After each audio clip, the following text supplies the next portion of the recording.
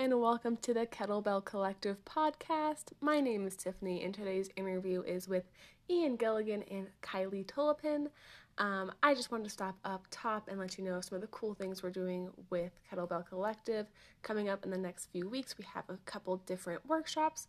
Coming up on March 23rd, we have a glutes workshop with Haley Kazda, and on March 27th we have a Turkish Get Up workshop with me. Please check our Instagram for more details. We can't wait to see you and enjoy the interview. All right, we are recording. Coach Kylie, welcome. Thank you for sitting down with me. You're welcome. Thank you so much for having me. You ready to dive into all things kettlebells and beyond? Why not? It's what I love. There we go. So I found you on Instagram just because I follow a bunch of kettlebell accounts. And your Instagram's Coach Kylie? That's correct. Cool. So how long have you been training with kettlebells? I've been training with kettlebells 7 years now, 8 years now. Wow. I got into it. Very long story short, I got into CrossFit, moved to the US, got my CrossFit certification to coach, and was looking for a new way of just something different to add, not be your typical fitness personal trainer, CrossFit coach. It was like, what can I have that would be different and unique? Mm-hmm. And I was at the gym, and my friend Shayna and Adam, her coach, were playing with I called it playing with kettlebells. It looked pretty cool and fun what they were doing. They were swinging and snatching and having fun with it. And I went up to Adam and I was like, hey, Adam, I'm new to the coaching world. I want to do something that's going to be different, stand out. What do you think of kettlebells and stuff, and what kettlebell certs are out there? So he told me to speak to Shayna. Shayna got me hooked on this particular certification, which was Strong First. What got me was the fact that I'd have to actually train for it. I wasn't just attend the weekend and here you go. Mm-hmm. So that really automatically excited me. And then it was training during that process, the transformation and change that I felt physically, mentally, and emotionally was amazing, to say the least. And tell me a little bit about that. So the thing with kettlebells is you cannot have an ego. You just can't. If you really want to enjoy kettlebell training and enjoy the beauty of it, you really have to be present and in the moment. You can't, because of the jump, and this is also, I have to put a caveat, because now you can get half weight bells and you can get personally dialed in small increments. But if you go to the traditional set, which I use, it's a 4 kilo or 8 pound jump in weight. So when you're looking at pressing a 12 kilo kettlebell to a 16, you've got to go on a process. It's not like you can just pick it up straight away and press it. Just because you can press maybe 8 to 10 reps with a 12 doesn't mean that, yes, you can press a 16 for 1 or 2 reps. So from that aspect, you have to be very humble. You have to be able to basically accept that you're at the mercy of the kettlebell. You're at that mercy of the kettlebell. At that journey of strength. Then when you start to look at the ballistic movements, you need to be able to feel what we call the float. So if your mind is rushing and going a million miles an hour and you're over gripping the bell, you're not feeling it. So the kettlebell really forces you to feel where your body is at any given time. It forces you to understand, like, if I actually slightly contract my lat a little bit harder, I'm going to be able to stop that bell that little fraction earlier, which will give me this other ripple effect. What do you think it is about the kettlebell that creates that opportunity to feel what the whole body is doing? Definitely how dynamic it moves. The actual shape of the bell is what makes it so unique. Like, you cannot you see a lot of people that will grab a dumbbell and think that you can swing a dumbbell just like you swing a kettlebell, Mm-hmm. just because they might not have access to it. It's a complete different feeling. Even when it comes to pressing, the fact that the weight is pushed against your forearm versus a dumbbell where it's placed evenly on either side and it's not touching you, that sensory changes how you're feeling and forces you to have to feel certain things from that aspect. So for me, that was a big reason why I loved it because I had come from it. Also, like, it fed the side of me, the old side of me that used to do Ironman training, where you have to go into your head. So it's that, and it's the continued repetition and practice. Like, because it's so repetitive, you're actually building a level of self-confidence. Interesting. Over a period of time, you're learning to master and maneuver. But at the same token, on the flip side, it can be as frustrating as anything. And I can give you a classic example. That was when, for my very first certification, I had to press a pair of 16s for 5 reps. I could always get to 4, but I could never get to 5. What was it that held you back from that 5th? From the 5th, if you ask my coach at the time then, it was my head. He was like, it's in your head, you're in your head. If you get out of your head, you'll just press the thing. In hindsight, was he right? In hindsight, it was a combination of 2 things. One, yes, I was definitely in my head. And because I hadn't got it, going back to your stories that we were talking about previously, it's that story that kept ringing through my head. Well, I never get it. I'm never going to get it. I can't get it. This is too hard. That storyline as well. But in addition to that, what I later learned when I finally did press them for my cert was, we talk about an application of tension and applying tension in order to create a stronger body and to move more load. But what I was failing to do was dial that level of tension in accordance to the weight that I was moving and how fatigued I was at the time. So I was like going out at full tension from first rep. Mm-hmm. So then when I really needed to create more tension, I had no more to give. I had burnt it out. Instead of creating enough tension in the body to get the first 3 reps out, and then when it starts to get heavy, have extra in the tank to dial in, I was going all out from the beginning. So then learning that process of it. So I'm wondering, for somebody listening who isn't familiar with building tension in the body, say during a press, how would you describe that? Or how could you build tension in the body when you're doing that? Okay, so if we're talking about, let's use the example of a single press, I think is probably the easiest way to describe it. Mm-hmm. Creating tension, I start by teaching my students, you press from the ground. So when you're holding your weight, you're pushing your feet into the ground, you're pulling your quads up, you're squeezing your butt, you're bringing your hips to your ribs, you're pulling down on your lat, and then you're pressing overhead.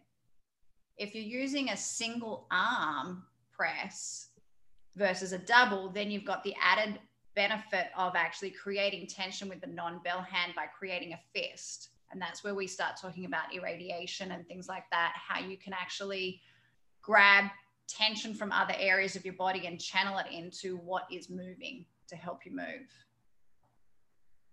Does that make sense? It does. So just by creating tension throughout my body, I'm going to be able to lift more weight or move the same amount of weight more times. More times, more efficiently, smoother as well. If you think of it, like when I'm working with my kids, the way I explain creating tension to them and why is, do you remember when you were a kid and when we were at school and you got given 2 little paper cups and a piece of string? Mm-hmm. When the string's nice and taut, the message went through, you could hear the person at the other end. Ooh, yeah. But when it was all loose, you struggled to hear. Yeah, I like that. Think of your muscles and your nervous system like that. The tighter you can create your body, it's going to have more tension. It's going to be physically stronger. But in addition to that, it means that your nerve endings aren't so loose. They're nice and tight. So the message going to the brain to get the muscle to move is going to be moving faster and clearer. Gotcha. So that's kind of a visual, the way I use it with my kids, and teaching them about where energy is coming from and where you're wanting it to go. Beautiful. So yeah. I like that. So you got your Strong First certification. Yes. And did you go right into teaching kettlebells? No, I didn't. So I did a lot of CrossFit because I'm certified both in Strong First, the Brand X method, and CrossFit, as well as just general personal training. And I actually started off coaching in a charter school, CrossFit, with some kettlebell movements. It wasn't until I started working I worked at a CrossFit gym, a Strong First gym downtown a few years ago. But Los Angeles? yes, in Los Angeles. Okay. Source One Martial Arts and Fitness. So I was working down there, and I started to teach it in a group environment. But I was predominantly in a CrossFit gym when I first got here. And it was teaching my private students kettlebells more so than a group situation. And I chose to use the kettlebell just because, even though I was fully qualified in CrossFit, it was a lot less intimidating for the students that I was working with when I explained to them about the shape of the bell and where it's positioned in relation to their body. So teaching them how to deadlift was a lot easier to teach them with a kettlebell than having this big barbell in front of them. Yeah. Because one thing that the kids used to hate is, why do I have to wear big high socks if I'm deadlifting a barbell? Like, because the barbell needs to be that close that you might scrape your skin, and I kind of don't want to take the blood off the barbell. I thought that was just style. I thought CrossFitters just had a style. They have to wear the socks. Well, I think there is an element of that, but there is a safety, we've got to make safety stylish somehow. But that's kind of how I started to see the beauty of, I guess for me, like at the time when the first gym that I was really coaching out of was Deuce Gym. And I was doing Logan's coaches development program. And it was heavily around CrossFit. But at the time I was training to go further within Strong First into my level 1 and level 2 programs. So for me, I started to see the beauty of kettlebells and how it could help CrossFit. And that's kind of when it came to my kids, it was just kettlebells was my favorite thing. And I loved it. I knew it inside out, and I could talk to how it could help and transfer into other things for them. Help in the sense of preparing people for CrossFit? Definitely helping them prepare for CrossFit in the sense of shoulder stability, mobility, stabilizing work, and that side of things. For me, that's what I saw it as. It's a great way of introducing and helping them with their cardio. It's how I knew how to teach people how to use their breath in order to enhance their strength. I didn't get taught how to brace when I learned CrossFit. But when I learned kettlebells, I got taught how to brace. So then when it came to lifting heavy load, I understood. And it got to the point where I remember I was actually talking to a CrossFit coach one day, and I was explaining tension and holding breath. And he's like, so how do you do it? And I said, I'm actually having a complete conversation with you right now while maintaining tension. He's like, but how? And I said, and I explained to him how in kettlebells, we get taught how to breathe behind the shield and how you need to be able to go between that high tension, low tension with the brace quite quickly, especially when you're swinging, because at no point do you lose tension when you swing. you only increase it and dial it slightly back down in order to stay safe. And so they were the sorts of things that I could see being an advantage to those that I was teaching that were doing CrossFit. But then when it came to my kids, because I work predominantly with the teenagers, it just made sense to teach them the kettlebell first. I think that makes a lot of sense. When I learned CrossFit, I had 1 week introduction. We used a plastic pipe, basically, and we did reps with the Olympic lifts. And they're like, okay, great, you're good to go. And then I'd go into a class and they're like, all right, it's 10 minutes. How many snatches can you get? And I was like, huh? Okay. And there's like 10 people in the room and I'm just snatching this and I'm like, this doesn't feel right. Like, I don't think I have enough tension in my body to be doing what I'm doing. Yeah. And that's the thing, like, it comes back to why I fell in love with the bell. It trains you physically, mentally, and emotionally. You have to, and you've got to have all those three. You've got to be present. You've got to really feel inside your body. Like, I love it. My kids that I'm coaching are seeing great results with it in that sense. And it seems to be, the other beauty of it is that they can take it wherever they want. Yeah. So you're doing something very interesting, mixing breathing and kettlebells with your kids. And you mentioned there was an emotional benefit. Can you tell us what exactly you're doing there? So I'll start from the beginning and how it even came about. Okay. So part of the certification, we get taught about breath ladders, using kettlebell swings and breath ladders in order to enhance your cardiovascular performance. This is in the Strong First? That's in the Strong First certification. Part of our certification. Gotcha. One of the ways we teach you how to vary your training is by using breath. So you can do timed sets, you can do breath sets, you can do reps for sets, different variations are all in there. But I saw it as the way it was being taught was to enhance your cardiovascular, because you get to a point where you can't control your breathing depending on the weight that you're using and the rep scheme that you're doing. So I had this girl, Rachel, she'll probably kill me for mentioning her name, but no one knows her last name, so that's cool. She came to me a few years ago, walked into the gym, and she was all like head down, rolled shoulders, skinny little girl, gorgeous girl, but lacking that self-esteem and that confidence. In addition to that, she would have the worst anxiety when it came to testing on the erg. And it was like, okay, this is ridiculous because you're more than capable of doing it. So we started off with creating a routine for her when she goes into her training, into a session for when she's testing. She would lay down and start with 3 minutes of breath work and visualize what she wanted to have happen in that test, while she was just doing some very basic 3 to 5, depending on how she was feeling, whether it was just a nice, easy 3 count in, hold, exhale, like a triangle style breath. Very simple, because at this stage, I didn't really understand too much about breath, but I did know that breath controls us and we can calm ourselves by using it. So I used it as a form in that instance to help her to focus in preparation for a test.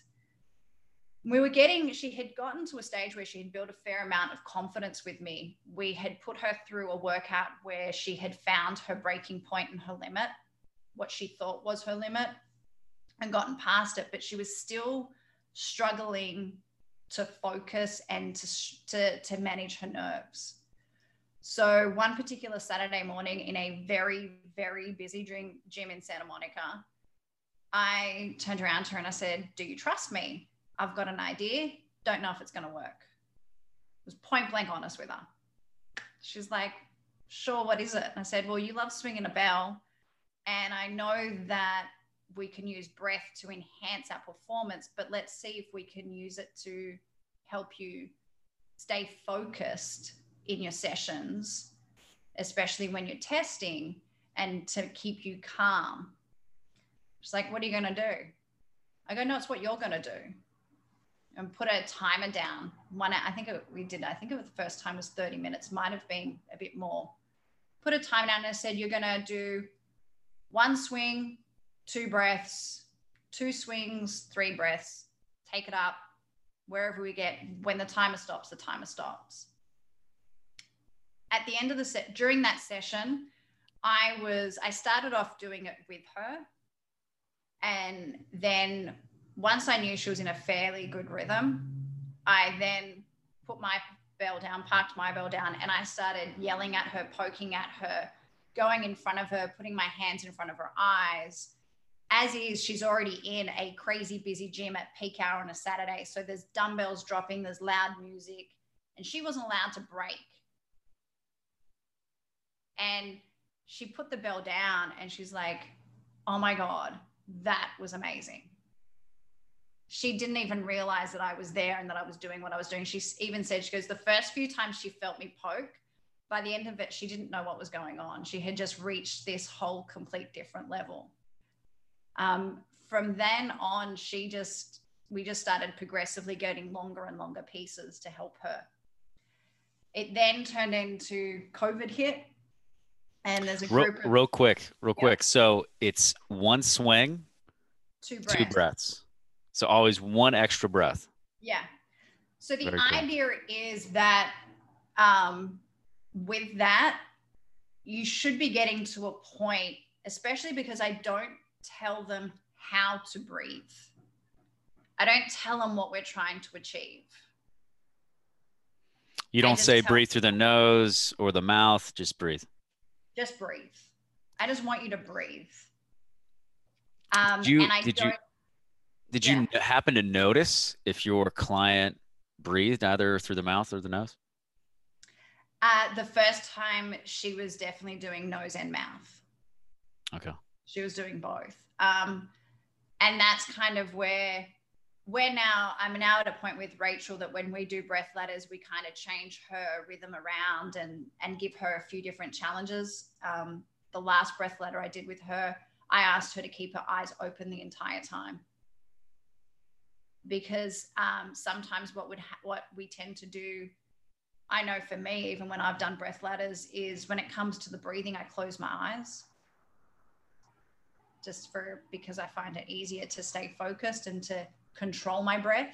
Mm-hmm. But I also know that the end goal isn't how many swings and breaths you get. You want the least number, not the most number. So everyone's listening, everyone's heard what you're actually trying to achieve.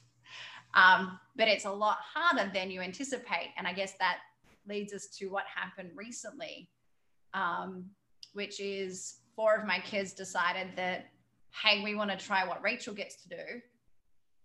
And I was like, okay, well, we don't have a gym to do it in because of COVID. Let's go down to the beach.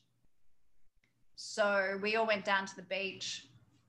And I should actually say, because I should have said this at the beginning, these kids are very proficient at swinging a kettlebell. I do not advise somebody who's just learning to pick up a bell and do this off the bat. And this is a good example as to why. The first, I took these kids down to the beach. It was their first time with the exception of Rachel. And the volume of swings that some of them ended up doing was crazy. So needless to say, they couldn't walk for a few days afterwards. And me being the coach, like one of them, I decided to let him go heavier than what I normally would let him do just for shits and giggles. And he kind of knew it. He knew that he could handle it, but he also couldn't handle it at the same token. He was quite sore because being in the sand gave it another different dimension. It added a different challenge onto the body. But that was where sort of like, I think where you were talking about the emotional side of things, that's where some real beauty happened at that particular session. And that's, the kids had no idea what to expect. They just know that Rachel loved it. And And we started the session off, and I just said literally that, like, guys, we're going to swing. We're going to do it for an hour. I'm going to set a clock. I'm not watching you. I'm not cueing you. I'm not correcting you. You guys know how to swing. I just want one swing, 2 breaths. When the buzzer goes off, the buzzer goes off. And the buzzer went off, and I then sat down with the kids and asked them, what was it that they experienced? And Colin was turned around and he's just like, I was so much calmer. I feel so much relaxed. He goes, the things that were going through my head before I came, he goes, I can't think of them. He said, I really feel like my mind's quiet and at peace. He goes, I'm happier now. I was like, that's awesome. And Kylie pretty much said the same thing as well. She goes, I just feel a sense of calmness and stillness. And she goes, it was like when I was swinging, that every swing was letting go my stress. And Very cool. It was a beautiful thing to hear, especially from a group of kids, like teenage kids. So do you remember some of the numbers of these swings that the kids got in? They got, Collins from memory, I think was the highest. He was in the high 20s the first time. The second time he got it down a little bit further. Basically, most of them, I think Kylie might have been up in the 30s the first time, and the second time she dialed it in. Rachel got hers down into low 20s, but she also knows that what she's trying to achieve as well. Yeah. So she's starting to learn to really how to control the breath. She's figured out too that if she can keep it into nose only, she can control it a lot easier for a lot longer, and she can stay a lot calmer for a lot longer. Yeah. Where if she starts to get into the mouth breathing, she's going to start to breathe a lot faster and find out. So just to be clear, within the 60-minute session, one person maxed out at a consecutive number of reps that was in the 30s, some people in the low 20s. Yes. Cool. Yeah, so it's an interesting experience, and to see the difference in each of them and the numbers that they're getting. And was there a significant difference with the girl who did nasal only versus the others? Rachel, who started to do more nose only, like, she has definitely reduced her numbers as a result of being able to calm that down. She also, with her last one, did it completely with her eyes open, which I found really interesting. Interesting. So the breathing, I totally get. Like nasal only, you're conditioning the air, the lungs are going to absorb it better. You're making sure the diaphragm's being used, pulling the air lower. She's probably used to higher levels, could be used to higher levels of CO2, releases more oxygen throughout the brain, muscles. That's cool. What do you think is going on with the open eyes, though? I'm not sure, because the interesting thing is Colin, on the other hand, with his experience, didn't keep his eyes closed. He went open and closed, which is the more natural thing to do. And what he found was that open and close. What do you mean? So he had his eyes opened when he swung, but had his eyes closed when he was breathing. Gotcha. And what he found was that the colors were becoming more and more vivid. So he said to me at the end of his session, he goes, when first he closed his eyes, he couldn't see anything. It was just black. And then as he progressively got further, he could start to see color. And then when he opened his eyes, the colors that were in front of him were even more vivid. What? Yeah, trippy, hey. That is wild. That is wild. Yeah, absolutely. And the only thing, like, he turned around and he said, he goes, I'm putting it down that I'm spending so much time in front of a screen these days. And I was like, that's part of it. I said, do you think there's anything else? He's like, And I said, I'm no scientist. I said, but I think the fact that your mind feels so much clearer from all the clutter, that you're also seeing clearer. And that's also partly why things are more vivid for you. But they actually at me, they want to do another one before Christmas. So I'll be curious to see what happens when we do the next one and what sort of starts to evolve and change. Because I came across it, like I said, through Strong First. We actually did my very, very first certification. We were down in La Jolla, and I will never forget, we did a breath ladder to finish the first day. And I can't remember what the rep scheme was, but the sun was setting and it was just this most peaceful, angelic feeling at the end. Mm-hmm. It was a crazy feeling.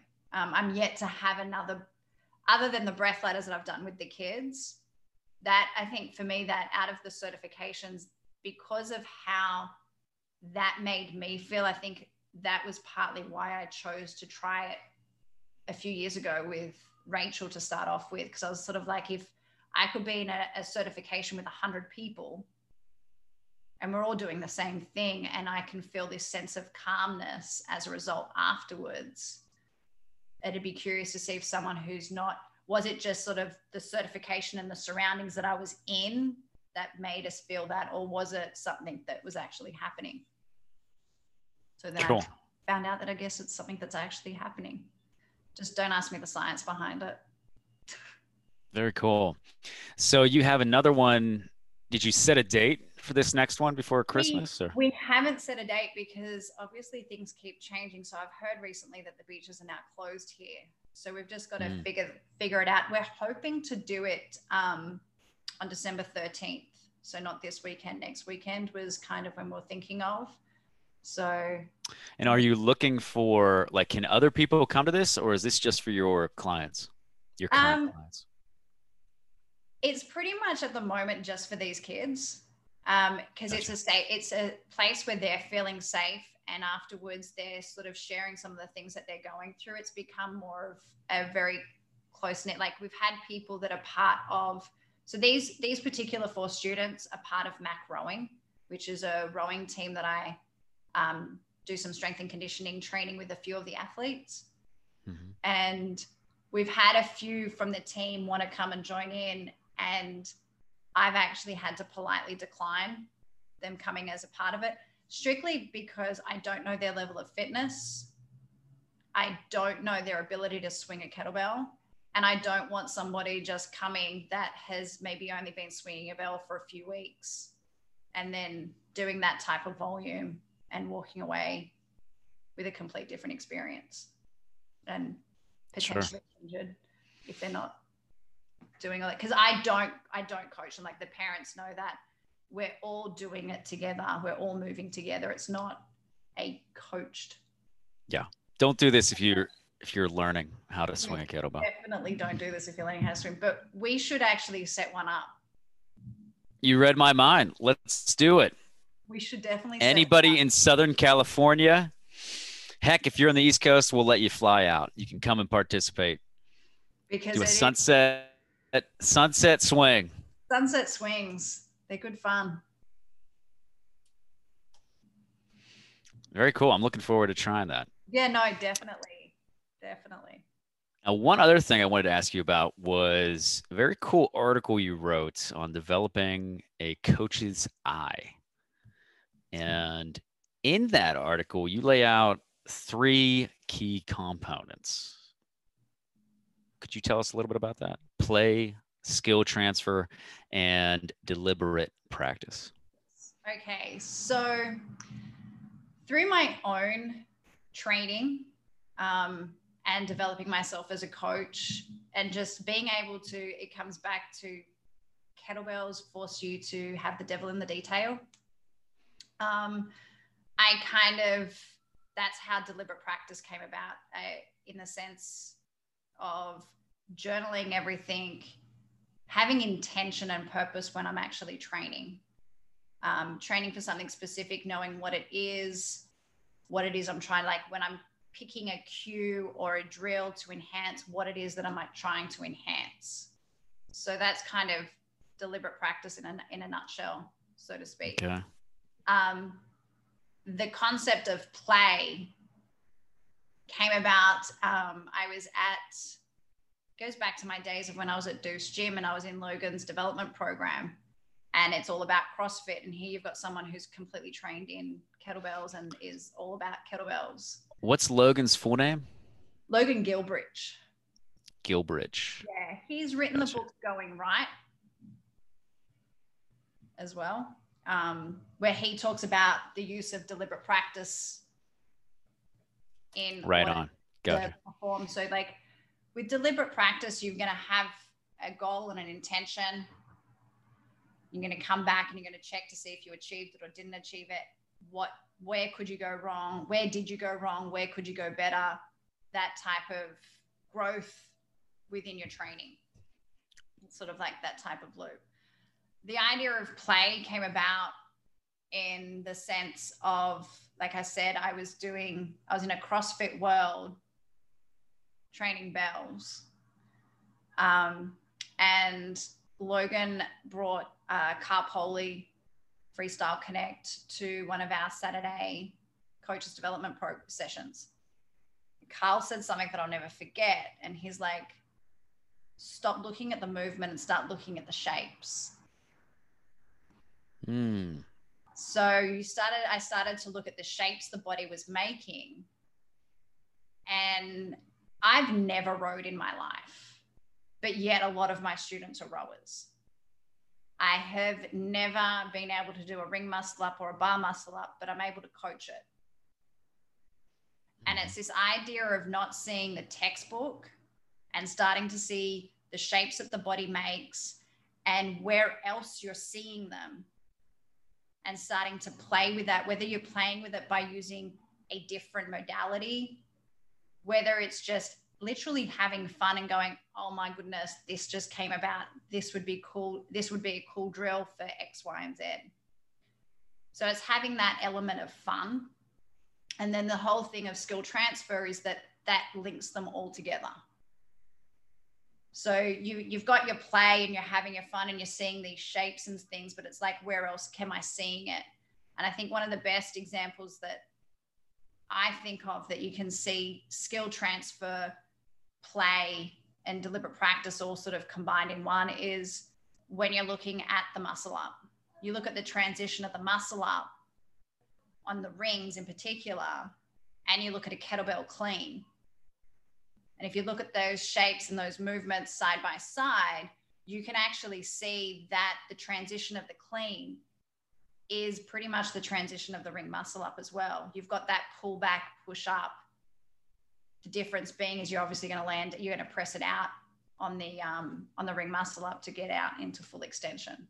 But so then if you've got somebody who is struggling with speed in the transition or is struggling with strength in the transition, training the kettlebell clean, whether you do it as a half kneeling clean, which really helps build the lat strength because you're not able to use the hips, or whether you're trying to train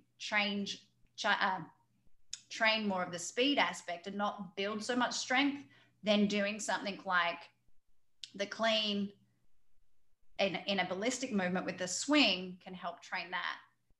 Also comes down to helping you then look at, if you're teaching class, how you start to train and what sort of progressions you use or don't use. So seeing the different shapes that you make can help you make your choices as to how you progress a movement, what you choose to use. And then if you've got it in a workout, if you take a look at the shapes and then add the actual end goal of the workout of what you're trying to get achieved, are we going for strength gains? Are we going for cardio gains?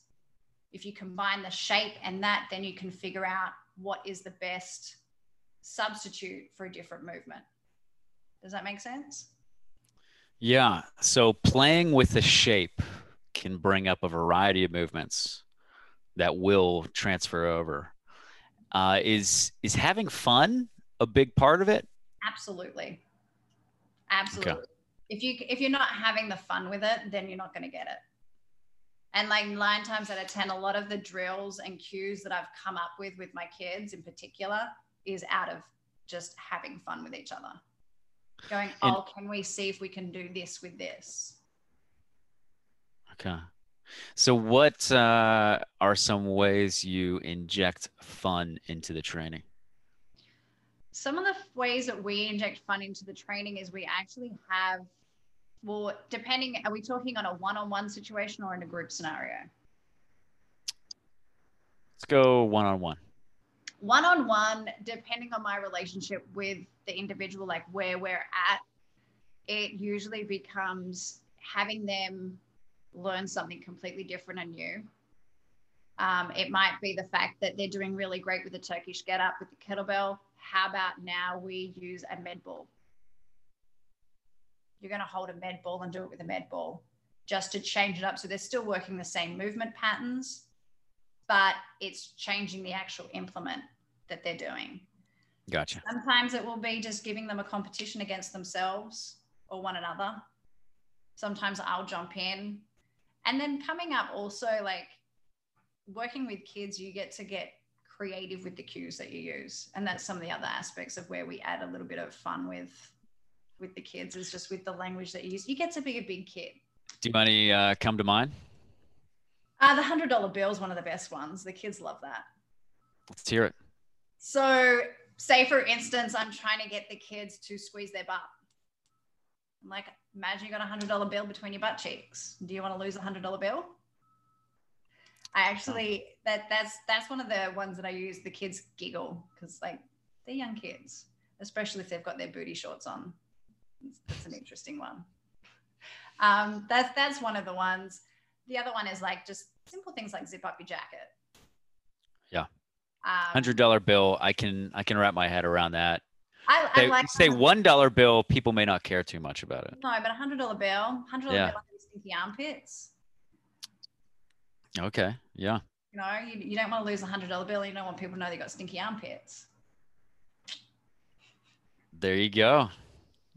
It's just, honestly, it's things that to me, I'm like, really, you get amusement out of it? Okay, that's cool. Like if that's what helps. But I tend to like, and I also know like Rachel's a great example. She loves to snatch. So sometimes if I've got her doing something that she doesn't want to do, the snatch kind of becomes the reward and the fun. At the end, it's like bribery. Because let's face it, 17-year-olds, 16-year-olds, sometimes you've got to bribe them to get them to do what you want. Then you have the other extreme of those that are just getting so geeked out on everything that you tell them that they start to throw it back at you and you're like, hang on a second, I'm not used to this. Cool. So changing the tools, kettlebell to med ball, changing the wordplay, $100 bill, and just constantly keeping it varied. It sounds like constantly like keeping the like my kids train minimalist. It's highly repetitive. What my kids do, there isn't much variation. The variation comes more in the way it gets delivered. And like I said, from time to time, we'll change and implement to teach them something different. Like that, it comes back to like cues and corrections and different drills to work different things. And that's kind of how the variance will come in. If I see them not being able to do something, then finding a different way to get them to do it. And then going back to what they need to be doing. Very cool. So if somebody wanted to read this article and dive into these concepts a little bit deeper, where could they find it? They can find that on my website, on my blog. It's on there on coachedbykylie.com. I think there's a link also on my Instagram for it as well. But you'll find I tend to post bits and pieces of it through my Instagram from here and there. And there's some more. That article is in the process of getting expanded even further. Very cool. All right. Well, thank you so much for your time. Thank you for having me. Yeah, we'll be in touch. Talk soon.